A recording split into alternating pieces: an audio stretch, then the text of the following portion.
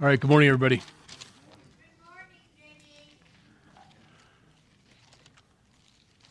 Well, I decided to go with Hebrews, so if you want to turn to Hebrews chapter 1, that's where we'll be this morning. Well, he did.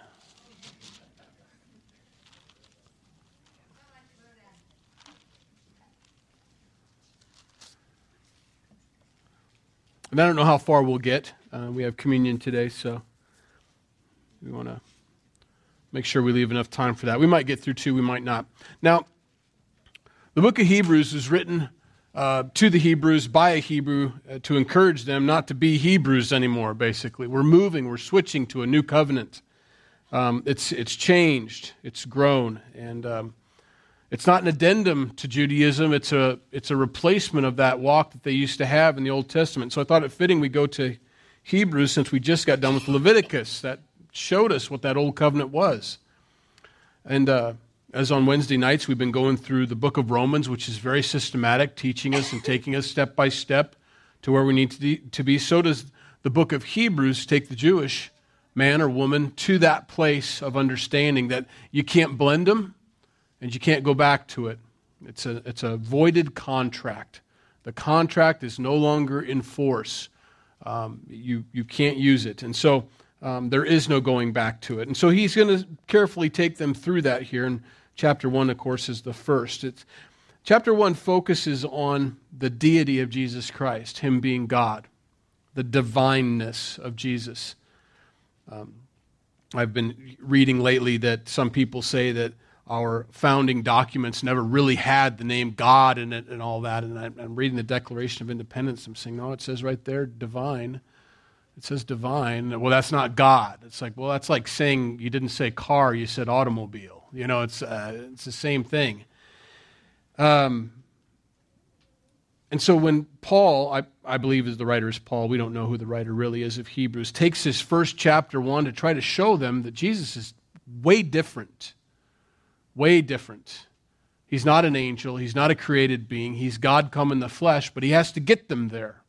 He's not a great prophet. He's not one holy man of many holy men. He is truly God come in the flesh, and that has to be understood. That's the first step for anybody. Why would I believe on this Jesus? He's no different than fill in the gap. Any other holy man out there? Well, he's different because he's God come in the flesh, and he declared it. And so does the writer here. But that is the battle. That's the struggle. The Hebrews kept moving towards Christianity. They would accept Christ, but then it was politically uncomfortable for them. Obviously, socially uncomfortable for them. They were considered the cult of the Jewish nation, these Christians, because they would hold services in the synagogues. And so, got to make room for that weirdo group as they're coming in. And it got to be a lot for them. And they had a tendency to fall back into it because it was just easier. It's just easier to look like everybody else. It's easier just to act or just stay where I grew up and not be changed and transformed and renewed. It's just easier. And the writer of Hebrews is telling them, no, you can't do this. You can't. And I'll give you some background scriptures as to what they were going through in Acts chapter 15. It's verses 1 and 2 there. After the gospel was preached, after people got saved and trusted in Christ for their salvation, this would happen. And certain men came down from Judea and taught the brethren, unless you are circumcised according to the custom of Moses, you cannot be saved. Therefore, when Paul and Barnabas had no small dissension and dispute with them, they determined that Paul and Barnabas and certain others of them should go up to Jerusalem to the apostles and elders about this question. We can't let this go. The mission field is paralyzed at this point until we get this straightened out, and so we're going to stop what we're doing. We're all going back to Jerusalem. Let's get this hashed out now because you can't say that, Paul says. Barnabas says. You can't tell people to do that stuff. It's changed. Everything's different, and Paul knew. Paul understood. Paul had the intellect to understand that, but he also had the Holy Spirit. And these guys, well, I don't know. I don't know where they're at spiritually. But as Christians, kind of, They thought their mission, their calling on God is to tell everybody else you need to be according to the law. And you can have that Jesus thing too. You can add that to it. It was a stapled on the back of their Bible kind of addendum. It's not the case. And Paul says, no, it absolutely replaces it. It absolutely takes the place of that old contract. That's why it's an old covenant versus a new covenant. That's why it's an Old Testament versus a New Testament. The Old Testament foreshadowed and pointed everybody to their need for a Savior, but then that Savior came, and that is no longer needed to point people. You have Him. He's here. And so that's what they were dealing with. In fact, when he wrote to the Galatians in chapter 3, Paul says, "O foolish Galatians, who has bewitched you that you should not obey the truth, before whose eyes Jesus Christ was clearly portrayed among you as crucified? This only I want to learn from you. Did you receive the Spirit by the works of the law, or by the hearing of faith? Are you so foolish? Having begun in the Spirit, are you now being made perfect by the flesh?" That was the struggle. Paul didn't and hated to see them fall back into those old habits. You attempted forever, your whole life, trying to become good enough to get into heaven by doing this, doing that. Whatever they asked you to do, you did because you thought maybe it's a scale, and if I do enough good, it'll outweigh the bad, and that'll take away my sins before the eyes of God. But then Christ came and removed the scale completely and says, I've taken all of your sin upon my shoulders and have been crucified once for all. And that's the solution. Trust in me. Believe on that. You couldn't keep the Old Testament contract. I wrote a new one where I signed on both the dotted lines. I will not only be the enforcer of the contract, I'm also going to be the fulfiller of the contract. And I've done both. And now we simply believe on that for salvation. But as soon as they felt that grace, that freedom, that liberty, oh my goodness, I can't believe I don't have to worry about my eternity. Now I can just live for God. It's banked. I'm going to heaven. It's a foregone conclusion. It just hasn't happened yet. When I die, I'm in heaven. This is great. I can now just live freely for Christ. They fell back into it. And it broke Paul's heart to watch the Galatians fall back into that. Are you going to be made perfect in the flesh now? You can't. You can't add to what Christ has done on the cross. And so I believe that sparked this writing of Hebrews. Look, folks, you got to know. I think this is the message that Paul always wanted to preach to the entire nation of Israel. Please hear me. Please understand, he would say. The Gentiles get it. They come and they know the Lord and they're off and running. Then you guys come in and try to Judaize them, and that's not the way it is. Look, Judaizers, just like I told the Jerusalem council, we as Jews have to be saved like they as Gentiles. So, verse 1. God who at various times and in various ways spoke in time past to the fathers by the prophets, has in these last days spoken to us by His Son. I know there's a comma there, but that's the best place to break. Yet He used to talk to us by the prophets, but now He's talking to us by His very own Son. He's better than the prophets, simply put.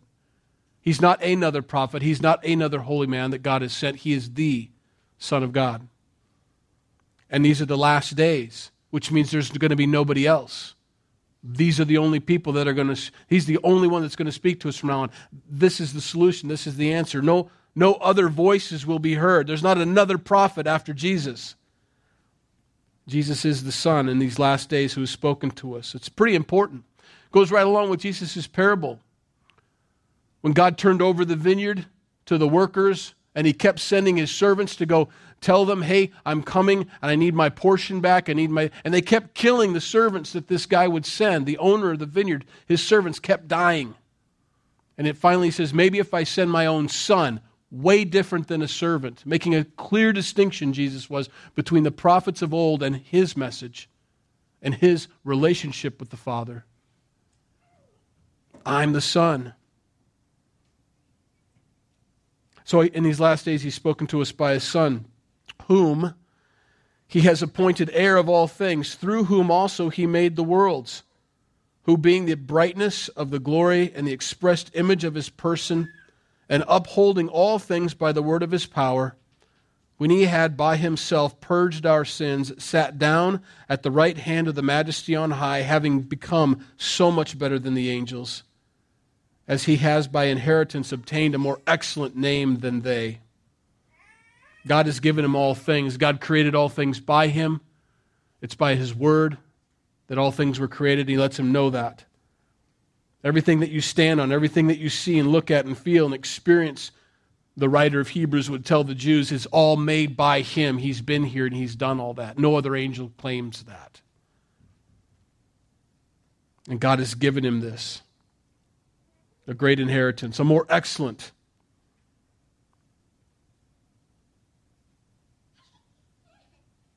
He's the expressed image of the person of God.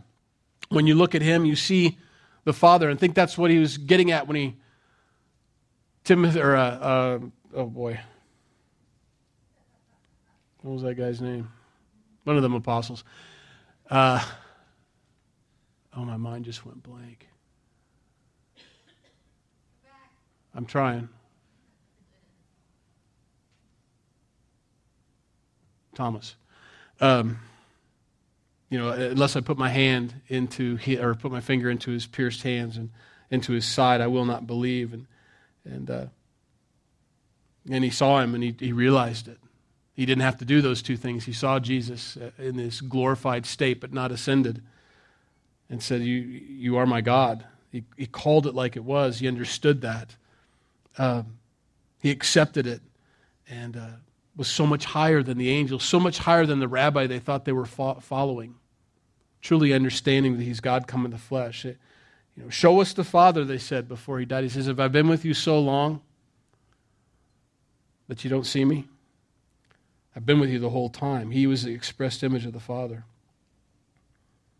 Now, the writer here goes on in verse 5 to explain and to show from past scriptures that have been written, not just his opinion, but from the scriptures that they held dear, that this has always been the case, that there's always been a son, that there has always been this promise of the Messiah, and it would be his son. And he says this, "For to which of the angels did he ever say, 'You are my son, today I have begotten you'?" He's quoting out of Psalm 2, verse 7. He's never said that to an angel. He's only said that to Jesus. He goes on again, "I will be to him a father, and he shall be to me a son." He's never said that to any angels. He's better than the angels. He's above the angels.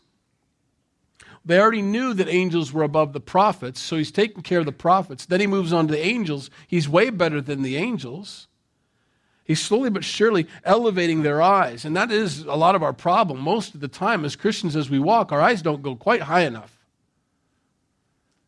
Jesus is a great guy. He's that big man upstairs. He's my buddy. He's my friend. And he sure is all those things. But he's also King of Kings and Lord of Lords. And he's the creator of all. Our eyes just need to get a little bit higher. And that's all the writer's trying to do, is to elevate them. Okay, he's not a prophet. Okay, well, maybe he's an angel. No, he's not an angel. Well, the only thing left is son. Bingo. You got it. See, the angels, and that's just one of those things you got to pay attention to. Two things that'll really help you point out or spot false doctrine, false teaching, is they'll deny the Word of God. They don't believe that the Bible is the final authority. Even the Bible says, they say it's Scriptures. All Scripture is God-breathed. And I don't care what you write. You can write anything you want. I'll believe anything you say, provided it doesn't contradict the Scriptures. I don't have to worry about it. As long as your new writing that you say is God's Word doesn't contradict but enforces God's Scriptures, I don't care what you call it. But when it contradicts God's Word, it goes. The Bible doesn't go. When your opinion or thought or policy goes against what God's Word says, then your policy goes. God's Word stands because it's God-breathed and God doesn't change. The other thing that you'll know false doctrine from is they'll deny the deity of Jesus Christ. They'll take away his divinity. They won't believe that Jesus is God come in the flesh. He's a little bit lower. He's a little bit less. There is an order in heaven. There's the Holy Spirit who points people to Jesus. Then there's Jesus who points people to the Father, but they're equal. The Trinity is equal. They only have positional situations where the Holy Spirit brings people to Christ, God the Spirit, God the Son, God the Father. But they're all equal. And so when they deny the deity of Jesus Christ and they say that he's actually Michael the archangel, which is the folks down the street, They believe Jesus is just another name for Michael the archangel. He's a created being. He's just an angel. Or the other group, far across town, believe that he's the half-brother of Satan. Well, Satan is Lucifer, the angel. That means Jesus is an angel. So they've brought down the deity of Jesus Christ. They've taken away his divinity. They've taken away the fact that he's God. He's above those. Guard yourself against that. Those who try to knock out the Scriptures or those who try to knock out Jesus being God in the flesh. That's very important. Very important. To which of the angels has he said, "You are my son"? None. To which of the angels has he said, "I'll be your father and you'll be like me. You'll be like my son"? No. No, you will be my son. Verse 6, "But when he again brings the firstborn into the world," which means he's already existed beforehand. He wasn't created at birth. He just showed up at birth. He commands, he says, "Let all the angels of God worship him." That gives him another position of authority, just another example. Jesus, when he was tempted in Matthew chapter 4, verse 10, and Satan tried to get him to bow down and worship him, he says, "No, you should only worship God." That was his solution. That was his answer. And he's right. And the angels being told and commanded to worship Jesus is accurate because Jesus is God. And of the angels, he says, "Who makes his angels spirits and his ministers a flame of fire? But to the Son," he says, "Your throne, O God, is forever and ever. A scepter of righteousness is the scepter of your kingdom. You have loved righteousness and hated lawlessness. Therefore, God, your God, has anointed you with the oil of gladness more than your companions." That's pretty clear. If the Father calls him God, I don't know what we're arguing about. That little bit there at the end, though, because I like to focus on that first part of verse 9, "Therefore, God, your God." The next part's really important for us to understand. He's anointed you with the oil of gladness more than your companions. Jesus was the gladdest man that ever lived. He was the most joyful person that ever lived. I think we get a funny picture of him from artist renditions of Jesus. You know, he's always solemn. And not always. I think they're doing better with it now, but still, it's not him. You know, they got him on children on his knees and things like that. And that's a good thing. I think there was a lot of that. I think Jesus was, like I said, covered with peanut butter and jelly. He loved kids. But he was the gladdest man that ever lived, and we represent him. We're supposed to anyway. Sometimes we think if we have the most solemn gray face we've ever had, we'll be the most pious and religious person anybody's ever seen. And it doesn't reflect him very well, because he wasn't like that. He was the gladdest man that's ever lived. He loved people. He loved them so much that he died on the cross for their sins. Now, he wasn't happy with people all the time. Don't misunderstand me. He'd call a serpent when he saw him. And his cousin John, the Baptist, would do it also. Right? You brood of vipers. Who told you to come out here and repent? I mean, he made him work for it, didn't he? Everybody else is like just getting down into the water, and these guys are over there watching them, going, "I can't believe they're down there getting baptized by this guy." And all that. And he looked at you brood of vipers. Who told you to repent? Either get down in the water or go home, was basically what he was getting at. Some of them did. Some of them did get in the water. Some of those Pharisees got saved. Some of the priests got saved. It was exciting to see, I imagine. And he's still doing that today. He's still reaching out to those that you didn't think would get reached out to, you know. What drew people was he was the gladdest man that ever lived. There was something about him. They couldn't get close enough to him. Even John, whom, well, he doesn't use his name, but he says this is the disciple whom Jesus loved. To the point where he would lay back on Jesus, you know, because they were all reclining at the table, and he leaned back on Jesus' shoulder and he'd say, you know, "Is it I? Am I the one that's going to betray you?" kind of thing. He would lean back. He says, "No, it's the one I dipped the bread in with. That's the one." Of course, they'd all dip their bread in there. It doesn't clarify it very much, but they weren't afraid to lean back and touch Jesus. They weren't afraid to throng him, and he was a very touchable, you know. He didn't like levitate when he walked. He had dust on his feet. I think that's just important for us to keep in mind as far as our walk with Jesus goes. Am I reflecting Jesus properly? Do I have that oil of gladness? Because it should be there. It should be natural. I mean, you can't force it. You can't say, I'm going to screw on my smile when I come to church, because you don't always feel that way. But as I've been in the presence of Jesus, I should have that oil of gladness. As I've been in the presence of worshiping him, that should be coming out of me. It should be a natural glow. A lot like Moses when he would come down off the mountain and has been in the presence of God, the holy God, he'd come down glowing kind of thing. It should be us. That joy. There should be something about us. People should look at us and go, they're kind of different. Something about them's different. Let me tell you why. The writer goes on in verse 10, and you, Lord, in the beginning laid the foundation of the earth. In other words, Jesus is the creator. And the heavens are the work of your hands. They will perish, but you remain. They will all grow old like a garment, like a cloak. You will fold them up, and they will be changed. But you are the same, and your years will not fail. In other words, you're everlasting. That's why he can say in Revelation, I'm the Alpha and the Omega, the beginning and the end. I don't have a start and a finish. I'm everything. I'm all that. But to which of the angels has he ever said, sit at my right hand till I make your enemies your footstool? I love that. I love that the fact that it's all past tense. It's all been done at the cross. When Jesus died once for all at the cross 2,000 years ago, that was the end of it. He's done. The propitiation for our sins has been completed. That payment is done. It's just believing now. That's why he's sitting down. He's no longer working and striving and struggling. And no, that happened at the cross, and he's done now. He's seated. And that helps me. If Jesus is seated and he's not panicking, flailing his arms up in heaven, why am I down here? Oh God, what are we going to do? Oh, he's sitting. None of this surprises him. None of this is a worry to him. None of this is a concern. In fact, so much so that he writes it down. I want to tell you what it's going to look like in the last days, so when that happens, you know that I know. And that these things are taking place because this is the end. This is how it works. But he's seated. He's seated until I make your enemies your footstool. Are they not all ministering spirits sent forth to minister for those who will inherit salvation? The angels, he's saying. They are. We've got time. I'm going to go on.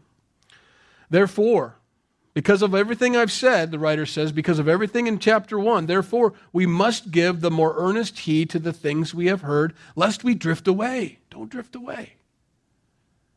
That's what the struggle with the Galatians were. They were drifting away. The problem with drifting away is if you're not paying attention to some sort of mile marker or land mass, you don't realize you're drifting away. That was one of the things you would see as a lifeguard, as you'd watch these guys get on the raft out in the ocean. Not a good idea. And they'd fall asleep out there. And first of all, you'd say, I know they don't have enough sunscreen on. They're going to wake up with a crispy tan, That's not my problem. My problem is their life. And you watch them, and they're asleep, and you can tell they're asleep because their arm's in the water, and it's just flopping up and down. And, of course, it would be relaxing, and I don't blame them, but pretty soon, okay, I can barely see them now. They just drift away. And to see these guys wake up, because it's fine when you're 50, 60, 100 feet from shore, maybe even 100 yards from shore, it's okay. But to watch their expression, if you could see their body language, that's about all you could tell from these guys. And when they'd wake up clear out there, they'd grab that raft and they'd look. And once you see the landmass and how little it is and how far away it is, that's when the panic ensues. And of course, by then, it's almost too late. Usually they could get back in, but you see them just paddle all the way back into the shore. That can happen to us spiritually. We fall asleep on the raft. We're comfortable. We're relaxed. And that's okay. I can understand it. It's important to keep an eye open on that landmass. So keep your eye on Jesus. Keep your eye on how you got saved, when you got saved, what took place, and who is the author and finisher of your faith. Keep your eye on that marker. Because you may wake up in your walk with Jesus and find yourself the most bigoted Pharisee anybody's ever seen. And you wonder, how in the world did I get here? How did I drift so far away from the grace and the mercy and the love of Christ? I was so excited when I got saved. The liberty that I had in Christ was so beautiful. My heart was light. My burden was lifted, and now I feel like I've got a bigger backpack on now as a Christian than I ever had when I was a sinner, unsaved sinner.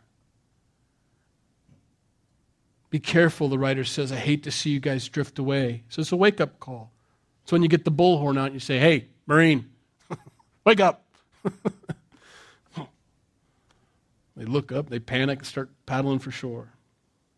For if the word spoken through angels proved steadfast, and every transgression and disobedience received a just reward, how shall we escape if we neglect so great a salvation, which at the first began to be spoken by the Lord, and was confirmed to us by those who heard him? God also bearing witness, both with signs and wonders and various miracles and gifts of the Holy Spirit according to his own will. How can we neglect so great a salvation? Jesus in the garden said, if there was another way, let this cup pass from me. And then he went to the cross, which tells us the answer to that question or prayer from Jesus to his Father was, there is no other way.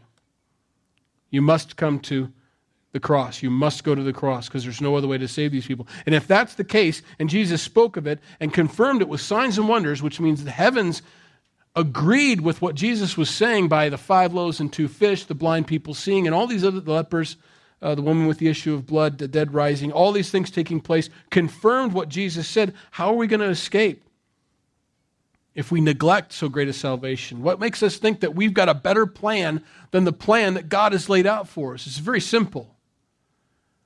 If Jesus said this is the only way to get saved, God the Father confirmed everything Jesus just said by all the signs and wonders. Those of you who think that's not necessary, what plan do you have that's better than that? What are you going to do? How can you neglect it? Don't drift away. Don't go back. How do you think you're going to be made perfect in the flesh? By going back to that old covenant which was replaced by Jesus who fulfilled it. For he has put the world to come, of which we speak, in subjection to angels. But one testified in a certain place, saying, What is man that you are mindful of him, or the Son of Man that you take care of him? You have made him a little lower than the angels. You have crowned him with glory and honor. You set him over the works of your hands. You have put all things in subjection under his feet. Only God can come as man.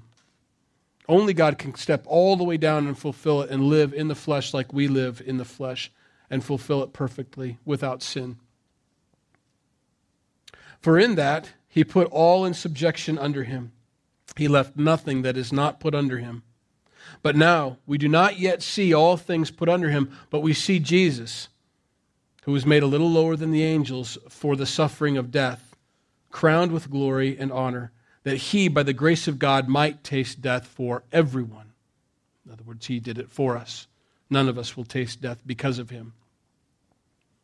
For it was fitting for him, for whom are all things and by whom are all things, and bringing many sons to glory, to make the captain of their salvation perfect through sufferings.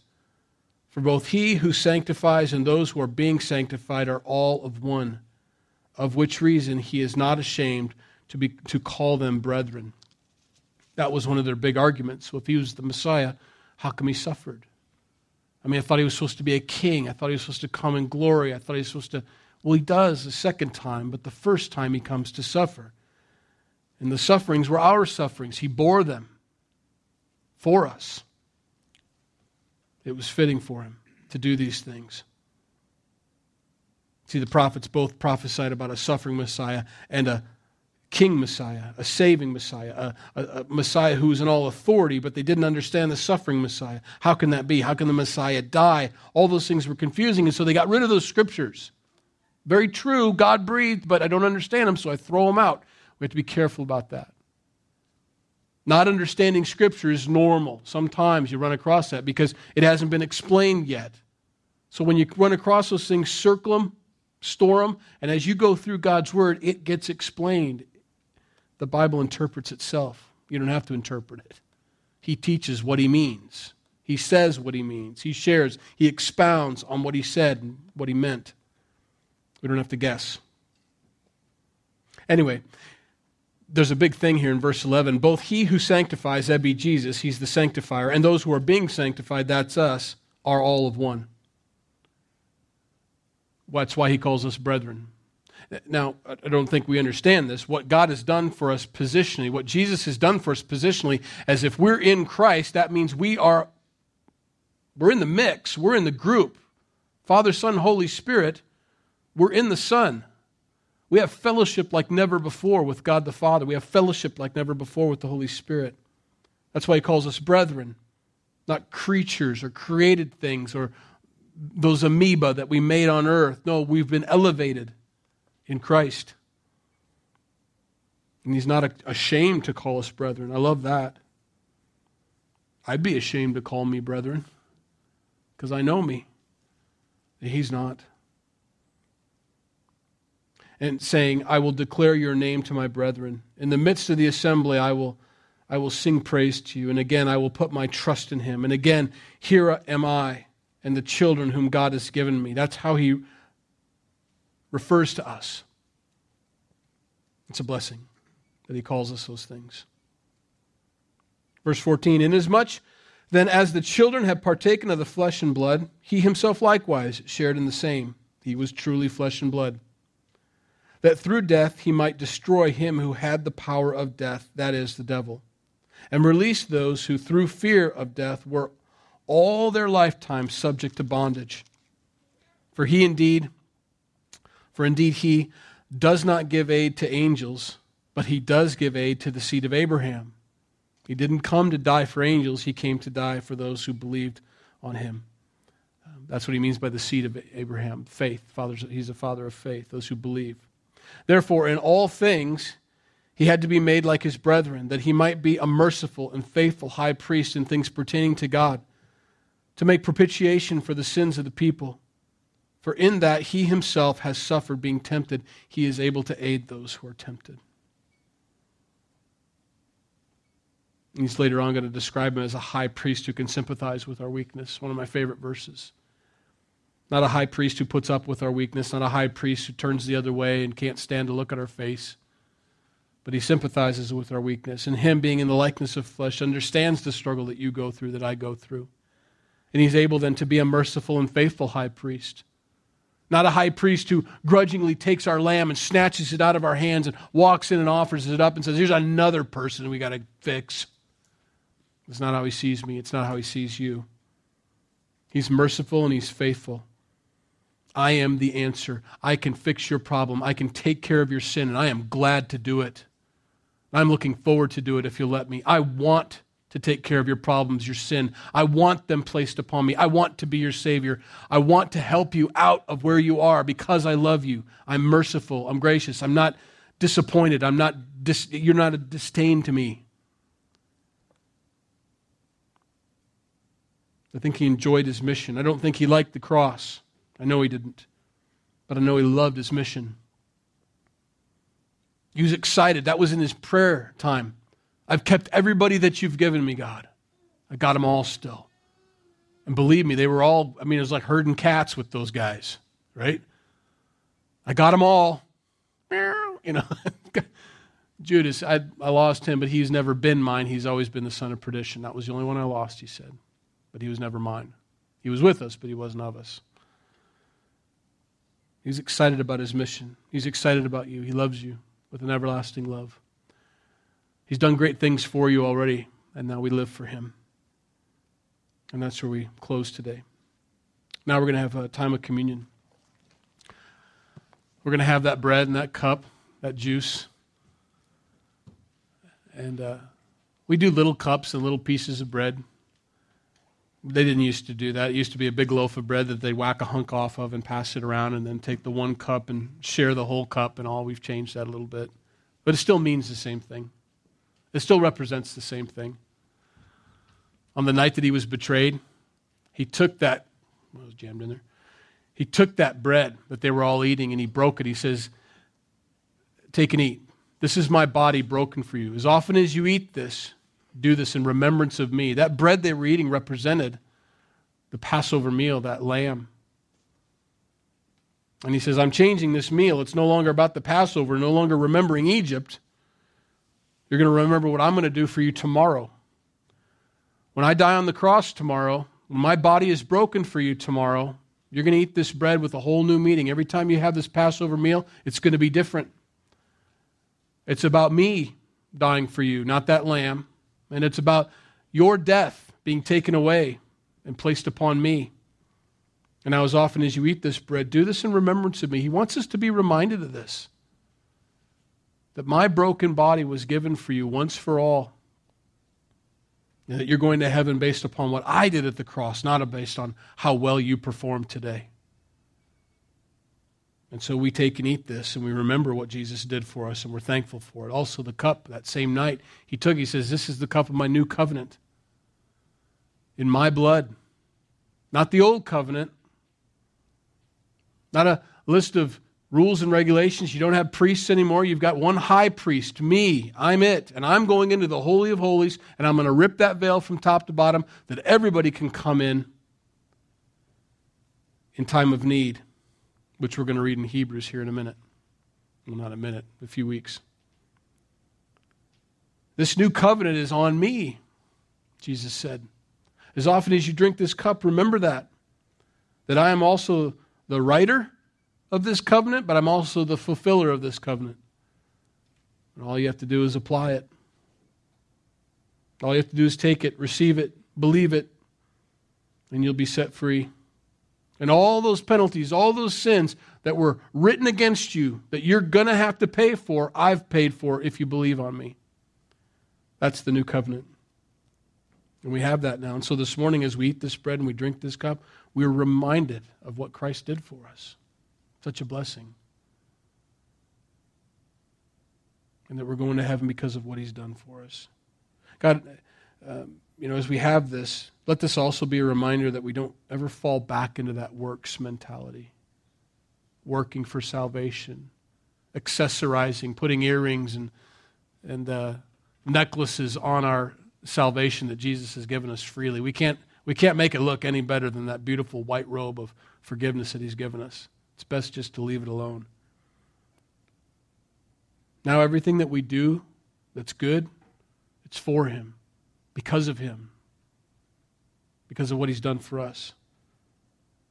This week when we get the opportunity to share his love with those around us, to share his word with those around us, to be like Christ, more joyous than anybody else around us, it's for him, to represent him because of what he's done. Lord, we thank you for this bread and this cup, what it represents, that you've given us this. Because we fall into the same temptation the Galatians fall into, that it's somehow going to be better if we work harder at it, or our salvation will be like capital S salvation if we do more works. And there's nothing we can do to improve it. It's complete, it's perfect, it's holy. For us to touch it is to taint it. So God, we thank you for that we are saved, that we are born again, as you said we must be in chapter 3 of John. We've been filled with your Holy Spirit, and now we're in you. And nothing can separate us from you. Nothing can separate us from your love. We thank you for that, God. In Jesus' name, amen. Let's eat.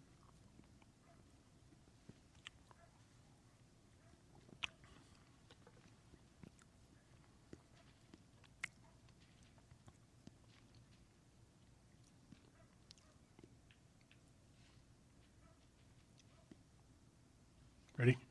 1, 2, 3. Lord, like these broken cups, we want to be broken vessels for you, God, that Christ might shine through us, that your Son might be visible through all of our faults and failures, God, that people would want to come and say, if you can fix that broken vessel, you can fix any broken vessel, and that they might freely come to you. Lord, we thank you for you being approachable. You love us. You're filled with joy and gladness over us. You enjoyed your mission. You're there to save us. You want the world. God, help us to be like that with those around us, Lord, that they might know you, Jesus, like we do. We thank you for this morning. Bless these guys as they go today. In Jesus' name, amen.